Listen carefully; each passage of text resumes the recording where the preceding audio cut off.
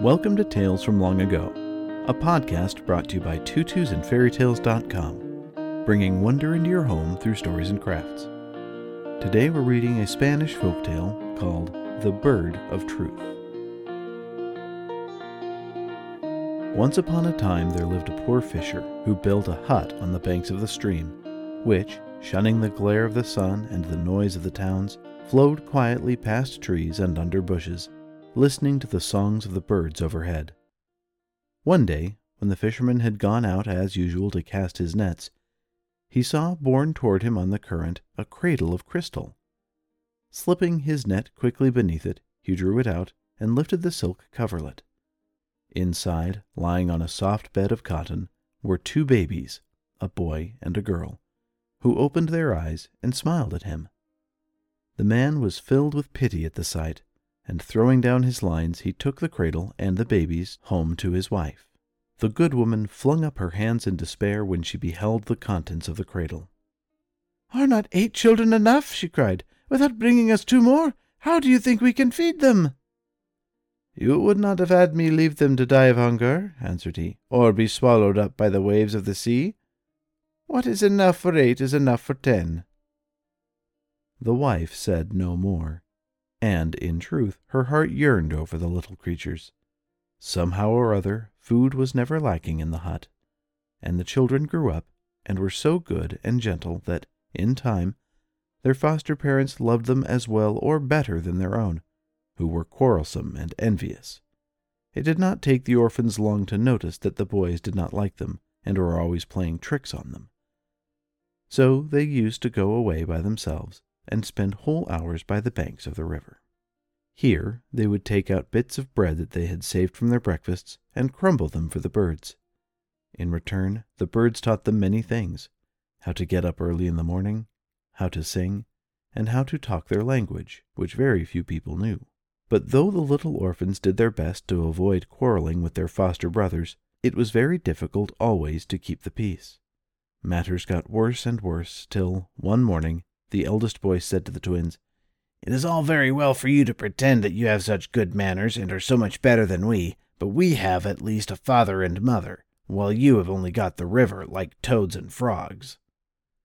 The poor children did not answer the insult, but it made them very unhappy, and they told each other in whispers that they could not stay there any longer, but must go into the world and seek their fortunes.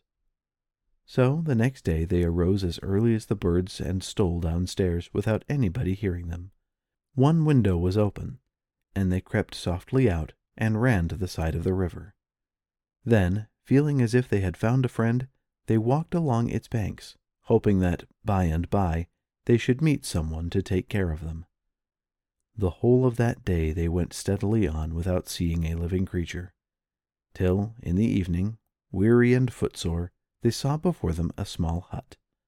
This raised their spirits for a moment, but the door was shut, and the hut seemed empty, and so great was their disappointment that they almost cried.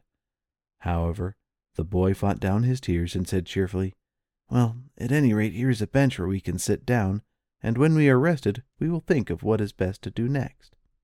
Then they sat down, and for some time they were too tired even to notice anything. But by and by, they saw that under the tiles of the roof a number of swallows were sitting, chattering merrily to each other. Of course, the swallows had no idea that the children understood their language, or they would not have talked so freely. But, as it was, they said whatever came into their heads. "Oh, good evening, my fine city madam," remarked a swallow, whose manners were rather rough and countrified, to another who looked particularly distinguished. "Oh, happy indeed are the eyes that behold you. Only think of having returned to your long-forgotten country friends after you have lived for years in a palace." "I have inherited this nest from my parents," replied the other, "and as they left it to me, I shall certainly make it my home. But," she added politely, "I hope that you and your family are well." "Oh, very well indeed, I'm happy to say. But my poor daughter had a short time ago such bad inflammation in her eyes that she would have gone blind had I not been able to find the magic herb which cured her at once." "Oh, and how's the nightingale singing? Does the lark soar as high as ever, and does the linnet dress herself as smartly?" But here the country swallow drew herself up. I never talk gossip, she said severely. Our people, who were once so innocent and well-behaved, have been corrupted by the bad examples of men. It is 1,000 pities. What? Innocence and good behavior are not to be met with among birds, nor in the country. My dear friend, what are you saying? The truth and nothing more. Imagine when we returned here and met some linnets, who, just as the spring and flowers and the long days had come, were setting out for the north and the cold. Out of pure compassion we tried to persuade them to give up this folly, but they only replied with the utmost insolence. How shocking! Cried the city swallow.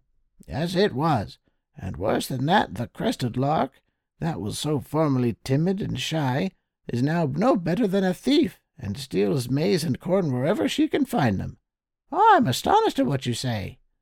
But you'll be more astonished when I tell you that on my arrival here for the summer I found my nest occupied by a shameless sparrow. This is my nest, I said. Yours, he answered with a rude laugh. Yes, mine. My ancestors were born here, and my sons will be born here also. And at that my husband set upon him and threw him out of the nest, and I am sure nothing of the sort ever happens in a town.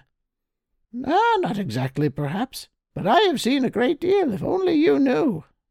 Oh, do tell us, they cried all, and when they had all settled themselves comfortably, the city swallow began. Well, you must know that our king fell in love with the youngest daughter of a tailor, who was as good and gentle as she was beautiful. His nobles hoped that he would have chosen a queen from one of their daughters, and tried to prevent the marriage. But the king would not listen to them, and it took place. Not many months later a war broke out, and the king rode away at the head of his army, while the queen remained behind, very unhappy at the separation. When peace was made and the king returned, he was told that his wife had 2 babies in his absence, but both were dead, and that she herself had gone out of her mind and was obliged to be shut up in a tower in the mountains, where in time fresh air might cure her. And this was not true? Asked the swallows eagerly. Of course not, answered the city lady, with some contempt for their stupidity. The children were alive at that very moment in the gardener's cottage, but at night the chamberlain came down and put them in a cradle of crystal which he carried to the river. For a whole day they floated safely, for though the stream was deep it was very still, and the children took no harm. In the morning, so I am told by my friend the kingfisher, they were rescued by a fisherman who lived near the river bank. The children had been lying on the bench, listening lazily to the chatter up to this point, but when they heard the story of the crystal cradle, which their foster mother had always been fond of telling them, they sat upright and looked at each other.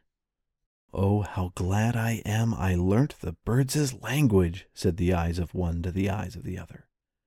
Meanwhile the swallows had spoken again. "Oh, that was indeed good fortune," cried they. "And when the children are grown up, they can return to their father and set their mother free." "It will not be so easy as you think," answered the city swallow, shaking her head. "For they will have to prove that they are the king's children, and also that their mother never went mad at all. In fact, it is so difficult that there is only one way of proving it to the king." "And what is that?" cried all the swallows at once. "And how do you know it?"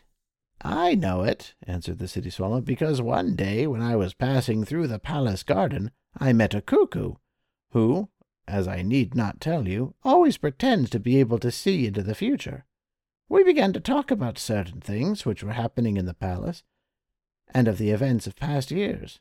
"Ah," said he, "the only person who can expose the wickedness of the ministers and show the king how wrong he has been is the bird of truth, who can speak the language of men." "And where can this bird be found?" I asked. "It is shut up in a castle guarded by a fierce giant who only sleeps 1/4 of an hour of the whole 24, replied the cuckoo. "And where is this castle?" inquired the country swallow, who, like all the rest, and the children most of all, had been listening with deep attention. "That is just what I don't know," answered her friend, "and all I can tell you is that not far from here is a tower, where dwells an old witch, and it is she who knows the way, and she will only teach it to the person who promises to bring her the water from the fountain of many colors, which she uses for her enchantments. But never will she betray the place where the bird of truth is hidden, for she hates him, and would kill him if she could." Knowing well, however, that this bird cannot die, as he is immortal, she keeps him closely shut up, and guarded by night and day by the birds of bad faith, who seek to gag him so his voice shall not be heard. "Ah, is there no one else who can tell the poor boy where to find the bird if he should ever manage to reach the tower?" asked the country swallow. "No one," replied the city swallow, "except an owl, who lives the hermit's life in the desert, and he only knows one word of man's speech, and that is cross, so that even if the prince did succeed in getting there, he would never understand what the owl said. But, look, the sun is sinking to his nest in the depths of the sea, and I must go to mine. Good night, friends, good night."